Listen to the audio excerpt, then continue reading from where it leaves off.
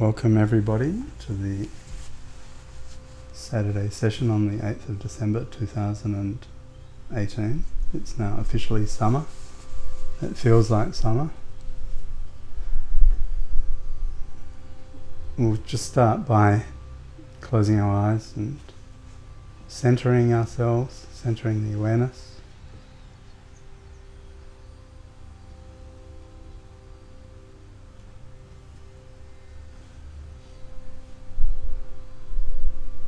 They say that meditation is the process of reversing the flow of attention, the flow of awareness, from the inside out, which it normally does, to back onto itself. So we're reversing the flow of awareness so that the awareness is flowing inwards. See if you can capture that feeling.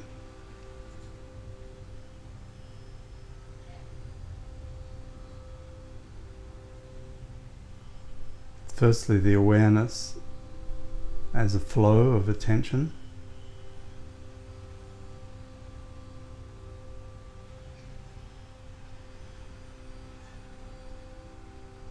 Feel the awareness as a flow, continuous flow.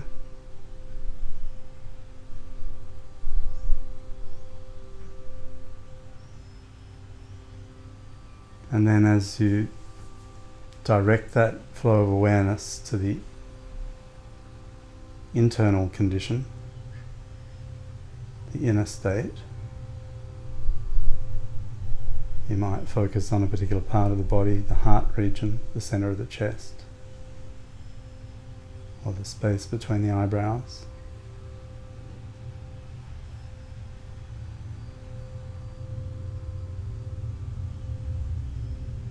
And allow the awareness to just effortlessly flow. Hold it very lightly at these points, one of these points, or perhaps on the breath. Any internal process will suffice.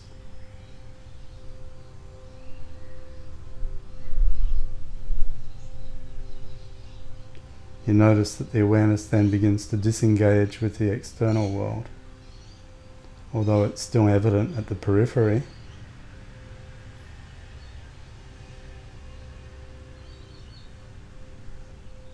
By the effortless return of the awareness to the inner condition,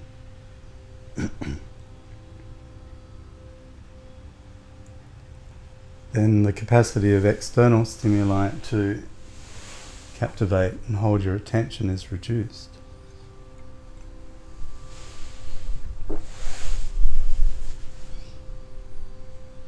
Notice I use the word effortless. This should be a very easy process.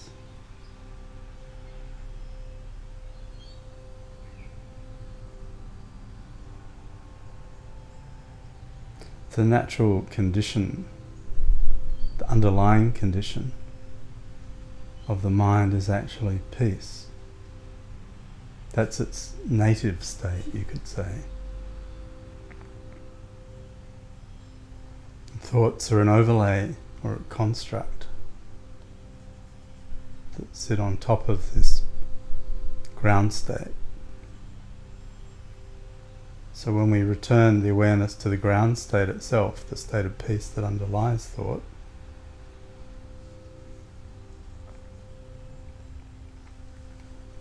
and we do it in a way that is effortless,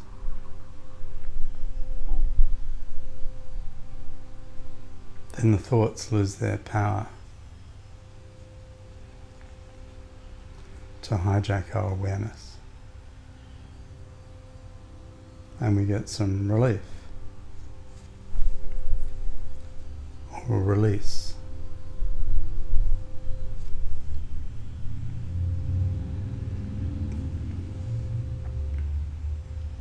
And it's the return to this underlying state of peace that is so fundamentally enriching, healing, and restoring to our sense of completeness.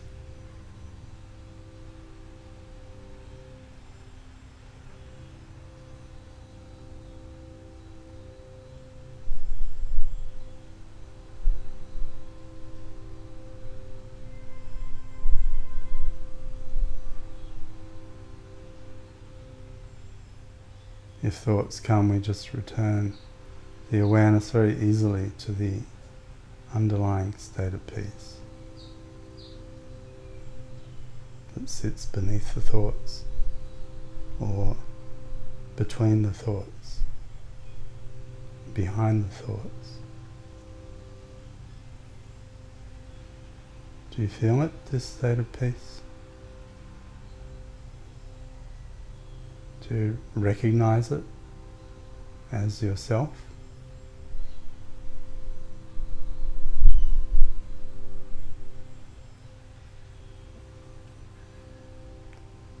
Do you feel it welcome you back into itself?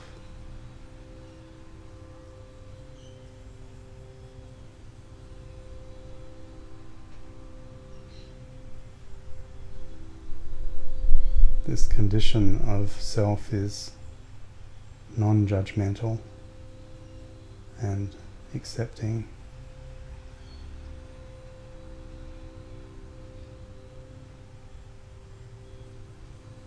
It exists without precondition or qualification. There's no limit on it.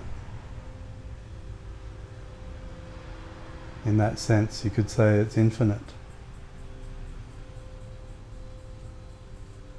The way that you know that it's infinite, or that you could believe that it's infinite, is that when you surrender awareness into this state,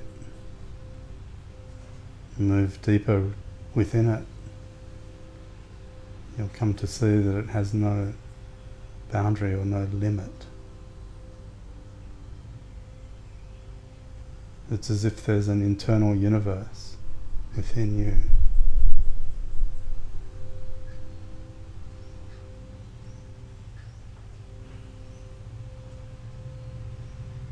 So that release of the awareness into this state brings about a process where the state itself does the work. The transformation occurs by virtue of the power of the state, not by virtue of anything that you do.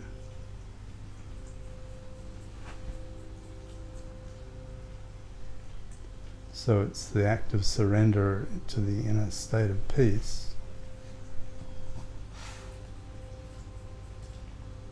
that is the practice.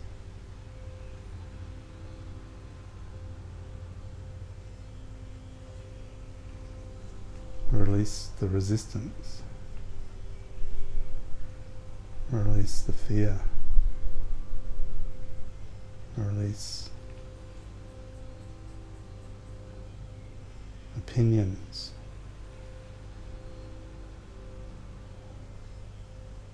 Concepts.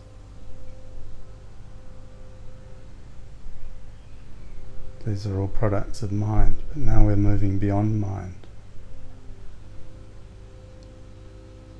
into stillness.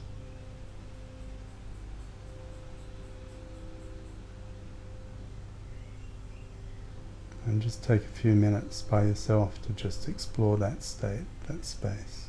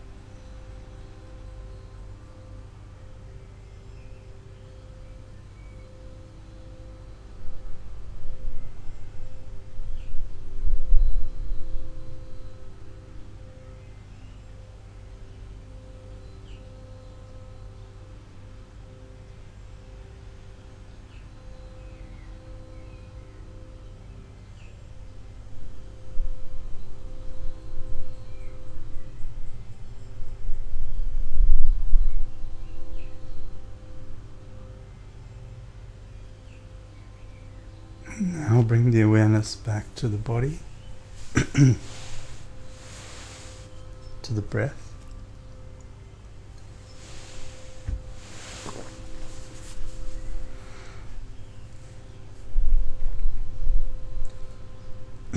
Though your eyes remain closed, you can become aware of the sensations within the room, sounds,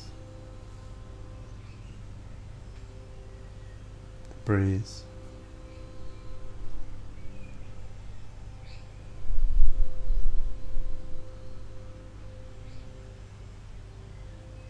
And very easily you can then begin to open the eyes. But I want you to try and maintain this inner awareness, the connection with the inner state. So as the eyes begin to open, you still feel as though part of you is immersed into an internal state of peace.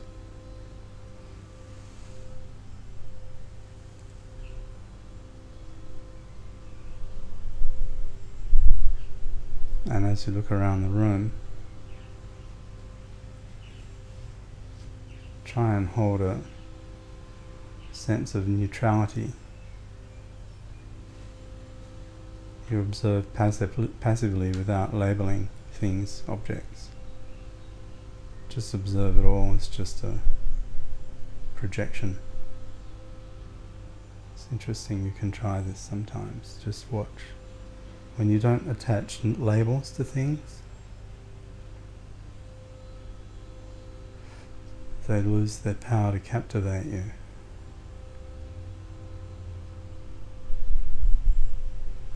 You just observe passively without judgment, without predilection, or as they say, beyond the pairs of opposites of attraction and aversion. No attraction, no aversion. Just a passive observation of what is. And if you do this, it's easy to maintain the connection with the inner stillness. You begin to live from that state, where engagement is optional. You're no longer a victim of circumstances. All of this is just life unfolding in front of you.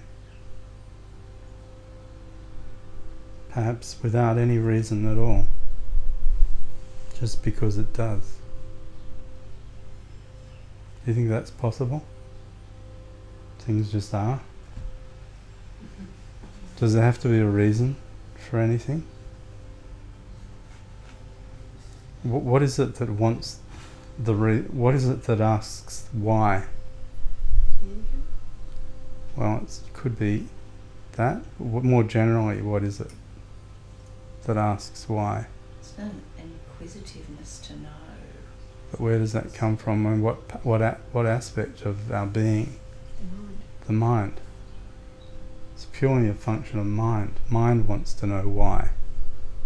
What's the meaning? What did that mean? We often say, don't we? But what does it mean? What if it doesn't mean anything? I mean, it's clearly things, at some level things have meaning. At the level of mind, things have meaning.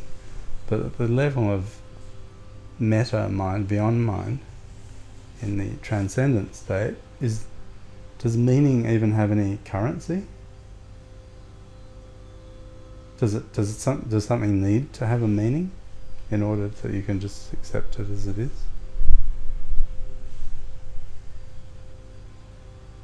I just feel like some things don't need meaning, and other things, then there has to be a process of figuring out why and so on. But what's doing that?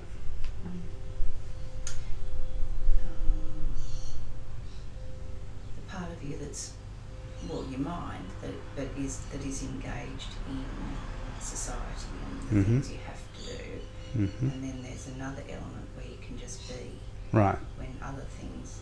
Yeah, so let's accept that at the functional level of mind, you'd need to get into all of that. We're not arguing that mind hasn't got a function.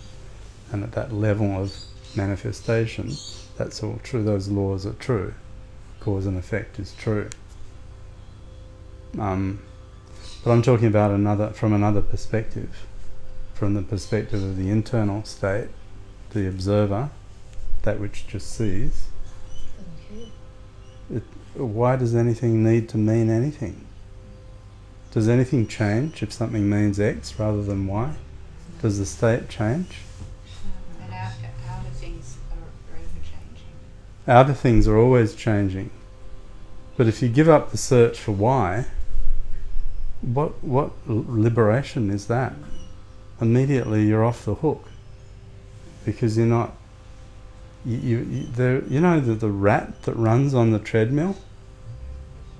And eventually it dies of exhaustion? Sometimes you just accept it, that's the way it is. It's liberating.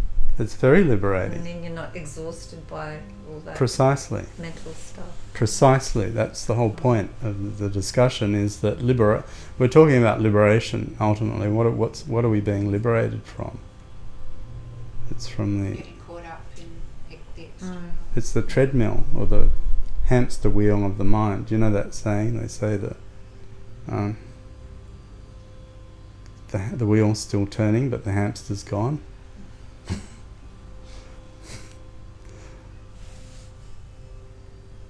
The lights are on, but nobody's home. I mean, that's sort of where we're getting to with this, is that there's still observation, but there's no longer clinging, there's no longer entrapment, and so therefore we're liberated. And then if you could carry that state as the default state, that's where, let's say that became your default state. That's where you are most of the time. Except when you need to engage, and then, like I said, in that guided process, it becomes optional. You can choose then when you're going to engage and when you're not going to engage. Whereas what's the normal situation? Always. We feel bound to engage, and that's bondage. Especially when you have really challenging events in your life, Mm-hmm. and it becomes all-encompassing Mm-hmm. to understand why can sort of the average everyday living, you can go along with it, but the challenge is to be able to get there when you're most challenging things. Yeah, that's right. And what happens then when you can do that? You're not tortured anymore. Right. I think you become clearer in your intentions as well. If you're not engaged in everything, you can use your mind to focus on something very clearly Yeah, when you and need it. that's right. Without all the noise going on, the mind becomes very powerful. The instrument actually becomes honed. It's like sharpening a knife. You know, if it's not used all the time, it retains its sharpness. And you can go in and act incisively, to continue the metaphor. Do what needs to be done, and then return to the state. So you're just engaging on your terms. That's empowerment. That way you can hold the power. So the thing is, we get a lot of power from meditating, but then we go out and we lose it, we blow it. Do you ever find that you're meditating, and at least initially you feel good, and then there'll be an argument or something will happen, and then you'll be angry with yourself because you lost what you had, the peace. Yeah. But over time you learn how to conserve the peace. You build it and you bank it, and you don't fritter it away. So you become more judicious about how you spend your energy. And so that means, as Kalyani was saying, that the intention becomes so much clearer and more powerful that you can apply. And you actually... Able to act effectively. That was what I was going to say. You're a more effective person. So this is sort of the fallacy that they think that meditation turns you into some sort of wimp or some sort of non-participant. Yeah. That's the opposite. Is Whereas in actually fact, true. when we see yogis, Yeah. they can literally move mountains using the power of the mind. You don't get that through constant engagement of the senses with everything that's moving out there. You get it through withdrawal, immersion into the infinite state where all the power is, and then you entrench that power, and then you can access it. And if the mind is very strong and still and focused, you can apply it like a weapon, or not necessarily a weapon in a negative way, but as a tool. Let's say as a tool. You know what a tool is? Not a person. Known a few tools. I gave a talk at the But we don't make judgments anymore. No, that's right. Put aside all those people. But I had to give a talk this year at a symposium of quantum physicists, and I was talking about the human dimension of technology and how we always have to remember that technology is our servant and not our master. And that's always a risk, when you're dealing with quantum physics or nuclear physics. We're now tampering with processes that can literally, just tear apart the planet. And so there's an ethical dimension to this around what is the appropriate use of this force. Do you know the story of the sorcerer's apprentice, where he steals the magician's wand, and suddenly he doesn't know how to use it, and everything's out of control, and he conjures up all these demons or something, and then the sorcerer has to come back in and take control. Because if you're using technology that is not subservient to you, then the consequences can be disastrous. So equally, the mind is a technology in that sense. It's a tool. So just to return to the talk, I was using images to show the history of tools. Not all of them, but just a selection of different, let's use the word mechanical devices, just to avoid the confusion here. So I had a microscope. So an image of a microscope. And what does a microscope enable you to do? It gives you superhuman vision beyond your normal capability. So you can see all the way down potentially to atoms with an electron microscope. And then I showed a picture of a pair of pliers. And what do pliers enable you to do? Give you more control over your digital. Not just control, but also force. Right? Pliers are what they call a force multiplier because of the fulcrum principle, that the handles are longer than the end bit, and so it multiplies the force. So it gives you superhuman strength. You could never take a nut off, a tight nut with your fingers, but with pliers it's easy. And so all the technology that we've ever developed is there to amplify basic human capability, like the internet as well. As having worked in the industry, we've seen the revolution that's occurred, and what is it amplifying? It's the power of communication. And in fact, when I went to the US at the beginning of the internet, as we know it, I went to view the next generation of the internet that hasn't really come yet, called the Internet 2, the Abilene project. We're seeing it now with the Internet of Things devices, and it's the ability to move things using the internet remotely, radio telescopes, massive dishes, or trains, or irrigation systems, anything we can control remotely now.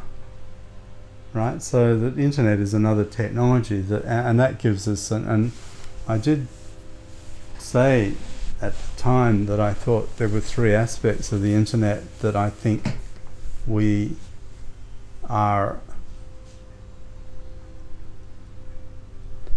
being drawn to, and that's the ability to know everything, and we traditionally call that omniscience, and it's the ability to be present in a remote location, and we call that omnipresence. And then there's the ability to move or create change in wherever we, or in distant locations, and that's called omnipotence. To be able to exert power beyond ourselves is omnipotence everywhere. So what are we really doing with technology? We're seeking these divine attributes. So the technology is the tool that is leading us beyond the limits of our humanity, of our human limitation, to possibilities that would be beyond us normally. And so I'm using this as an analogy to what we do in meditation, where we are using the mind's potential to move outside of mind, to move to a greater state of power than the mind itself can give to us. And that's the power of consciousness itself. Pure consciousness beyond mind is all powerful. You can call it God or universal intelligence or whatever you want to call it, but that's what we're tapping into. And so the constant immersion into that state, into our divine or our godlike state, eventually we become divine and godlike. We take on the attributes of that which we immerse ourselves into. And I often use the metaphor, don't I, of the dyeing of the cloth. Do you remember? So if you want to dye cloth, actually we saw it on that video, we saw dyeing of the leather. You immerse, but let's use cloth because it's probably a bit more politically correct. You're dyeing cloth into a solution of dye. It starts off as white or unbleached or whatever it is. And the more you dye it, the more that you dip it into the dye, each time you do it, it begins to take on the colour of the substance, of the dye itself. And then eventually it becomes indistinguishable from the colour of that which it was immersed into. Right? Or another way of a reverse analogy might be making a cup of tea with a tea bag, where you're immersing the tea into the water. The water takes on the attributes of the tea. Eventually the flavour is indistinguishable. You discard the tea bag, but now the essence of the tea is in the water. So what we're doing when we're immersing ourselves in the internal state is we take on the attributes of that state. What are those attributes? Well, actually, technically speaking, they don't have it. It is without attribute, because it's impossible to describe. Yeah, attribute implies that you can describe it using language, but the ultimate state is beyond attribute. But the characteristics of it that we might experience through mind is the filter. That's all we have really to experience all of life, is mind, senses. Mind interprets that state as infinite, all-powerful, beyond the senses, pure, peaceful, blissful. All of those experiences are available to us because they are the fundamental characteristics, or at least I'm making a distinction here. The state itself, it's a little bit hard to explain this because we're actually moving outside of what language can do. But if the state itself is beyond attribute, something is experiencing it as an experience. And what that experience is of all those qualities, you could say. So that's the feeling that we have while there is still mind. Now I would imagine that, in fact I know, that when you move outside of mind completely into these samadhi states, there's none of that. Emptiness. Yeah, there's nothing. It's just the void. So when I'm meditating, I can see the void and I sense the void. But Mhm. I can still, I feel it. So that If you're feeling it, then you're not it. that's right. Right. So there's Yeah, still I a can degree. still feel sort of the bliss and It's joy great. of that. Yeah. Yeah. So it's better than nothing. It's way better than just about anything. Way better. Yeah. But it's not it. No. Because for there to be an observer of the state means that you haven't fully Yeah. merged with it. Yeah. This is what Prakashananda used to say, one of our teachers. I knew you were going to say. I know. He'd say it's better to be one step step. away from realization, because once you're once you're merged, there is no experience anymore. The object, the subject, and the experience itself all collapse. They merge into one. So what happens then? Well, then you no longer exist. So does that actually mean in our terms, we've died? Or You've died to yourself. If you were still living in a body, like take someone like Bhagavan Nityananda, who was the teacher of our teacher. This one there with his eyes closed. Right, so he was what's known as an avadhut. An avadhut is one who is beyond the normal experiences of mind-body, certainly of body-mind identification, pretty much to any degree. He is basically fully immersed. I think Ananda Mayama as well, you'd say. Go into extended periods of no body awareness at all, into swoons, where you'd lose it, and they would be just gone. Maybe in her state, the swoon state, it's probably still a very high bliss state, but in Bhagavan Nityananda's state, I think it's beyond anything that you could describe, so he's really in the absolute. so does he still function? Yeah, well, that's right. Now he's walking around in a body, but he doesn't regard that as him. He's more identified with that. This is just this thing. It's a bit like you're walking around with a handbag, but you're not the handbag. It's just something that's following you around. Right? So it's kind of like that. When you're in that perspective, this is just this thing that is the vehicle for the soul in this embodiment. But you don't really pay much attention. He was very unaware of his body. He'd often walk around naked or mostly naked. So it's not a state you can be in society. No. In India it's sort of more accepted because they see these guys walking around and they know that they're just avadhuts. They're just, Some know. like the yogis. well, they're divine. They're really in divine states, and no one, although in the biography of Nityananda, this is interesting. So they're living on the edge of society. So there is a permissible sort of range of behaviours that society will enable them to engage in without causing any conflict. But they're beyond laws, they're beyond sort of any of the restrictions that we would... That's what an avadhut is. They're unrestricted in that way. And there was a story about when he... I went and visited his ashram that he'd constructed in Kerala, in the south of India. And it's a whole caves, artificial caves that he had dug into the rocks, into the mountain. And he was paying all these workers to do the excavation. And they didn't know where he was getting the money from. No one knew. He'd just tell them at the end of the week. This is in the 1930s, right? Something like that, yeah. He would tell them at the end of the week, go look under that rock. And they'd go and the exact amount of money was there. It was like there's miracles that are happening full on around this guy.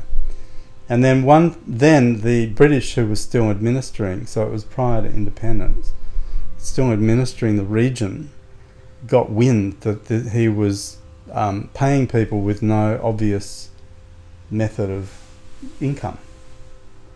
And so they thought maybe he was involved with counterfeiting.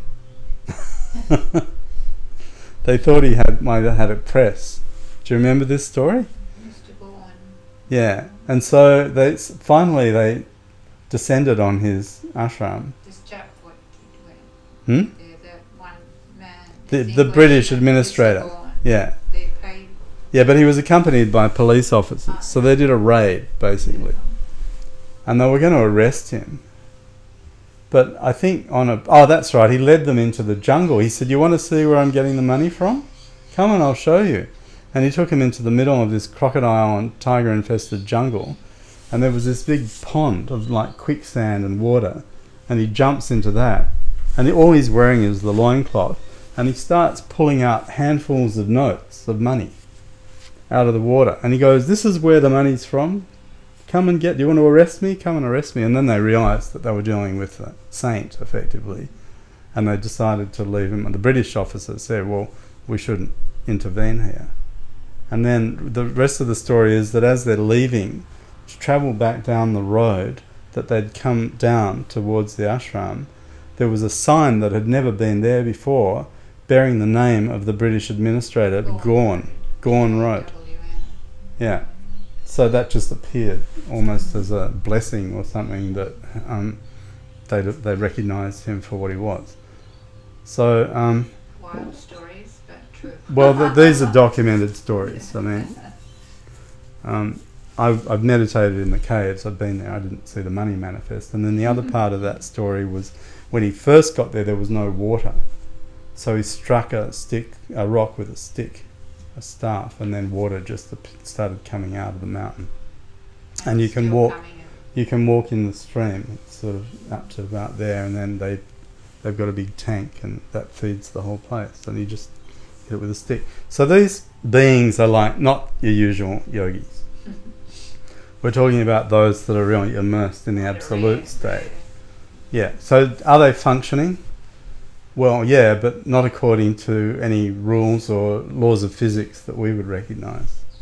But they obviously have the ability of speech and Yeah. can get workers directed to what they Yeah. But he rarely spoke. It was sort of he'd grunt, and people would know. I mean, Great officials and politicians would be coming every weekend. millions of Thousands people. Yeah, that's right. In the end, Millions came hundreds of together. thousands of people. You know, prime ministers and I think who was it? The Anyway, state ministers. state ministers and Yeah, businessmen. You know, they call it darshan, to be in the presence of a great being, and it was there was no effort needed to meditate or anything. You would just in that come status into of- the presence of this great being and sit down and drop it into deep meditation. So that's our lineage. So he's the teacher of our teacher. That happened for us. So if you're here, then you're in the lineage too, which means that we're all connected to that power. But and I suppose the point is that when we go into the states of meditation, the states that we're connecting to are indistinguishable from the states that are shared by all within that realm. So that's a little bit of a so let's backtrack a bit. That's a little bit of a excursus around mind as a tool, mind as a force multiplier. In the case of the miracles, I mean, they're actually utilizing some aspects of consciousness that are not available to most people. This is if you believe in all this. If you don't, then they're just nice stories. But, does it matter? The mind likes to hear this because it's inspiring. And it also recognises some truth in having a still mind. Well, it validates. I think the experience, the practice of meditation validates the stories, because you begin to understand, you see the truth, you experience the truth of the power of the state. Let's just say that, without going into the miracles aspect. The power of the state is immediately evident to anyone that goes into it. When you approach the void, you feel the power of that state, and it's not it's not because I told you that. I mean, it's self-revealing. I feel like some of all of the healings, me and a lot of people, everyone who does Reiki, are getting more and stronger, is evidence that the miracles are occurring. Just ordinary people doing these things. So when you talk about these kind of things, to me, it's such a simple leap to know that this can be happening. That's because, right. You know, I've done a person in England with pneumonia. Yeah, remotely. Just like that, you know. And I do a lot of remote. A girl just the other week went and had a stress test here, heart blockage, straight up to Sydney for to have an angiogram and a stent. I said, let me do my Reiki before you go. She went up there, they looked in and went, everything's clear, everything's perfect, your heart's perfect. So to me, it's just like these things. No, it's possible. Easy Anything's possible. happen, you know. But it's not you doing the healing. No, it's not just me. Nothing to do with me. we're just It's vehicles. the conduit. I Yeah. feel like I'm the healers are conduits Yep. for what's available. Absolutely, it is the same dynamic, and the gurus are conduits as well. You know, we're all conduits. You know, It's a case of- whatever we're doing. Just a case of tapping into it and doing it. Everyone can do Yeah, it. it's intention. But the thing with these very high spiritual beings is they have such power that basically once, and it's not just a concept, but once they are accessing and indistinguishable from the universal principle, then for all intents and purposes they are that principle in action. And I mean, so the stories, I mean, you can read about this on the internet, and we've got the books, but stopping locomotives and, you know, all those stories are there with the mind, you know. Yeah. Anyway, it's then tempting for people to say, okay, well, I want to learn how to do that. It'd be really good to be able to stop a locomotive with my mind. But I don't think it works that way. It's got nothing to do with that, really. No. See, the very fact that you're saying, I want to be able to do that, is your guarantee that while there is still I, then that's never going to happen. When these things happen, they're happening spontaneously around these people because, well, I mean, there is no why. They just happen. Yeah. Miracles happened. The more you just give yourself over, Yeah. the more it happens, and the more you say, nothing to do with me, Yeah. the more it happens. It's the same thing. Remember we talked last year, you weren't here, Lyndall, and Naomi, but we talked about surrender and grace, the surrender-grace dynamic. That's really what we're talking about at every point in these discussions. When we're talking about releasing, we're talking about surrender. When we talk about surrender, then that's when the grace flows and you enter the state. So it's all grace. And you can't get there through will. You Or- get out of your own way. Yeah, you can't brute force. And the people that come and they say, I can't meditate, the first thing you say is, you're trying too hard. You're not surrendering. You're using effort, which is will, which is mind, which is limited, which is the barrier between where you are and where you want to be. Drop the effort, surrender, and then, lo and behold, it's there. Stop judging whether your practice was good, bad, or otherwise. Yeah, exactly. None of that. It is what it is. None of that. And the more that you see, because this is where we come back to the egoic mind, is so addicted to control. That's its fuel. Control. Domination. Conquest, you know. So in a meditative sense, that the egoic mind would be saying, firstly, why do I need to do this at all? And that's probably the reason that a lot of people wouldn't meditate, is because the egoic voice is saying, I don't like the idea of going beyond my mind. That's threatening. To the ego, that's very threatening. Or And so when you're starting to meditate and the thoughts come in, the ego is the one that's going to hook into the thoughts. And you'll have a memory of something. And then you'll feel angry or whatever the emotional state is. And all of that's taking you away from where you want to be. So the sooner in the process you can recognize the egoic thoughts, and I know you're very good at this, you're always asking me questions about, isn't that just the ego? And that's the key to it, is you have to be fully on guard, really vigilant, when the egoic thoughts come by. You've got to really notice, because if you're not careful, they will hijack the mind. And then they take you away from the state. I was actually listening to some Eckhart Tolle the other day. Yeah. You call him Tolle, don't you? Yeah. Is it Tolle or? Tolle. Yeah, you hear different people call him different things. He's Yeah. German, so it's probably, in Germany they'd probably say Tolle. Tolle. Anyway, he was saying that when your thoughts are going, one way to deal with it is to just instead of thinking, oh God, how do I meditate, how do I calm my mind, instead of trying to actually do it, just say, well, that's just where I am at the moment. And as soon as you say, well, that's just where my mind is at the moment, it just relaxes, because you're actually there. You've gone back to that. Yeah.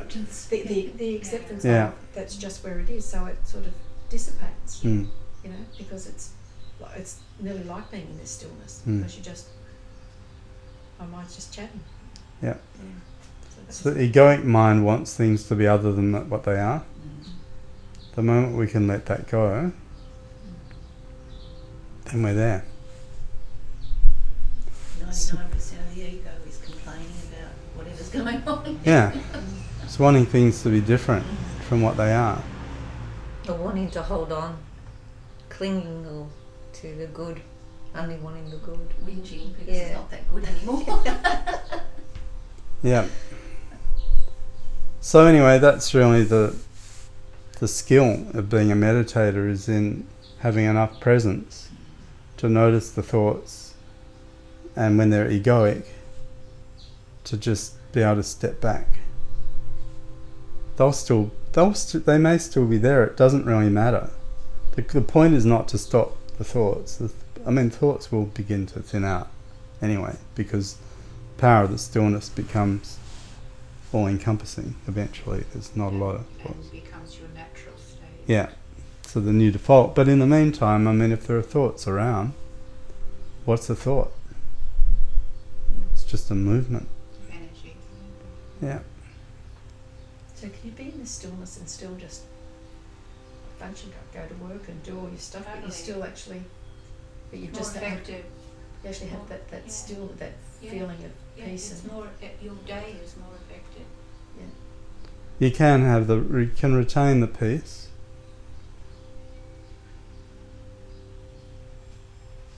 We're talking now. Is there peace there? Yep. Well, so that answers the question. But it's also possible to talk and lose the peace. So what's the difference? both. You can more quickly bring something happens. You bring yourself back to that state of stillness more quickly as time goes.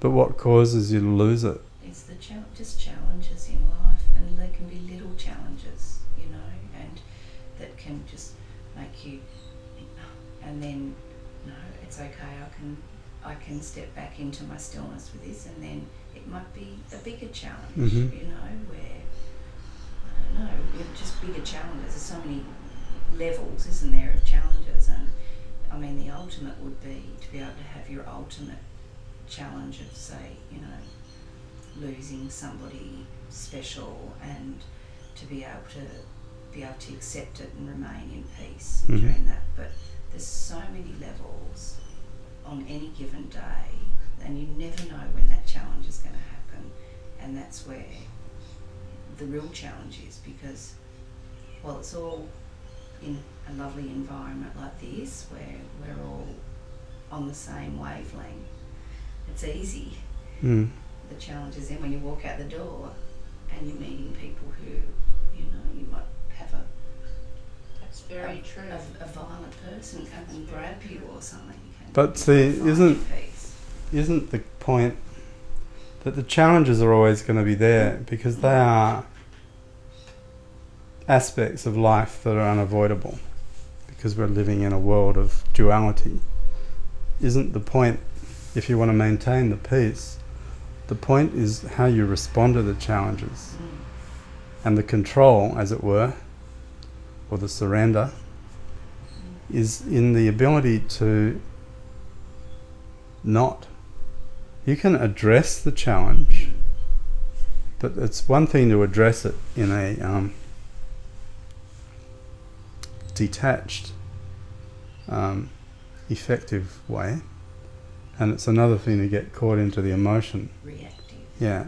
So I think the key is not the avoidance of challenges. No. You can still, and this goes to your question really, how do I maintain my peace when I live in a world full of challenges?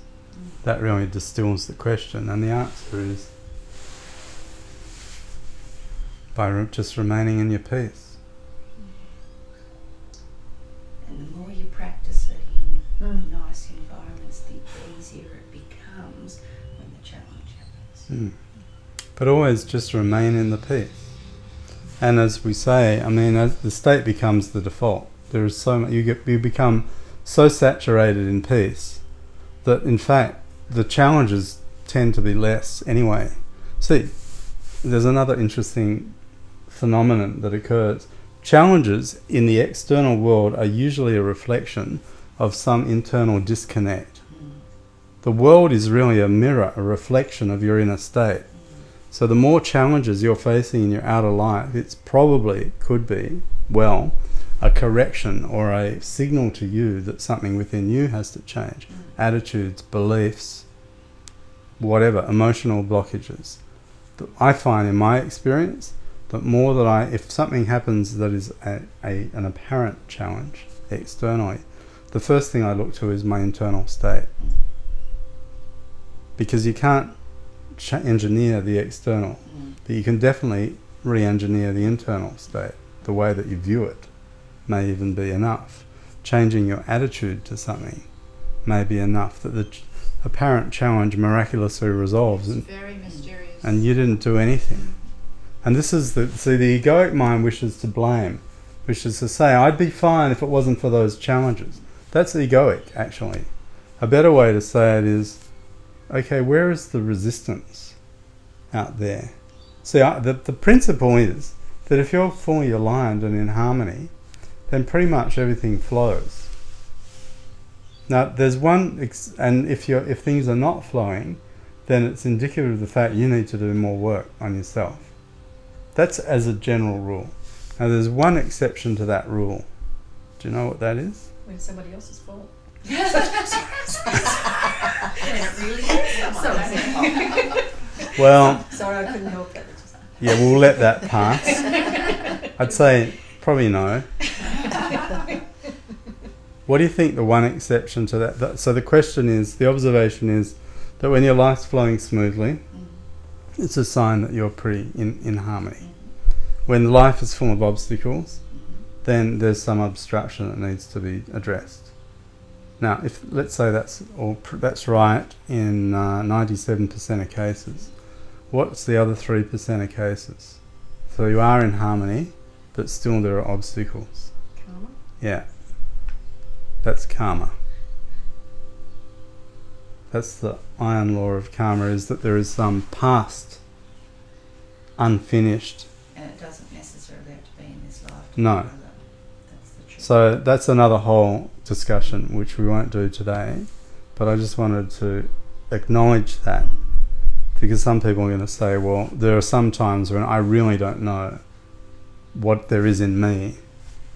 You know, I've looked deeply into myself, and I'm really at ease with this situation, and still it may be a physical sickness. I have a great diet, great lifestyle, you know, Still succumb. and still something's there. Then the yogis would say, well, that's your karma. Or when, like as a little child, you're abused or something. Right. That's Nothing not a you little did. Child, that was Yeah, exactly. the So we'll save that for another week. But I just say this, that even, because it's not all bad news, because then you go away thinking, well, so that means I'm not in control. Well, the truth is that you never were in control. So that's the first thing. But the second thing is that if you're a meditator, and even if bad stuff is going down, if you have the capacity to re-enter the state and take refuge within the peace, the love, the bliss, whatever that state is for you, then whatever's going on the outside is going to be that much easier to bear. Until it works its way through and it passes, then at least you have the comfort of knowing that you have somewhere else to be other than with that. Which also helps stop creating more karma. Exactly. And that's where we get into the wheel of cause and effect at that level. Okay, so that's a pretty extensive talk there about, let's review. We started off by talking about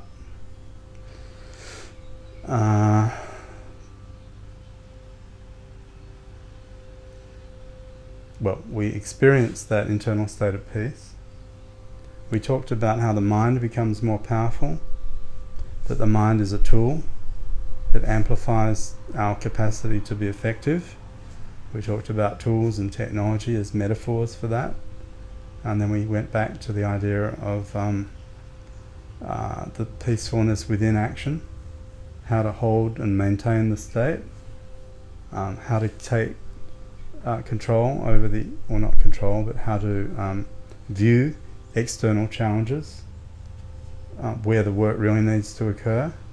And then finally, in that very 3%, let's say, a minority of cases, in those circumstances that are not a product of your current state, what that is, and some strategy for making that at least bearable.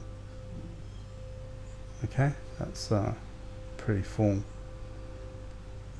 discussion. Any questions at this stage? We're going to meditate now. So this is your opportunity to test everything that I've been saying, everything that you've been saying. Try this idea of surrender. See if you can move more quickly into the experience by less effort. Surrender, release. If you are going into a meditative state, feel what surrender feels like to you and go with that, and then see what happens.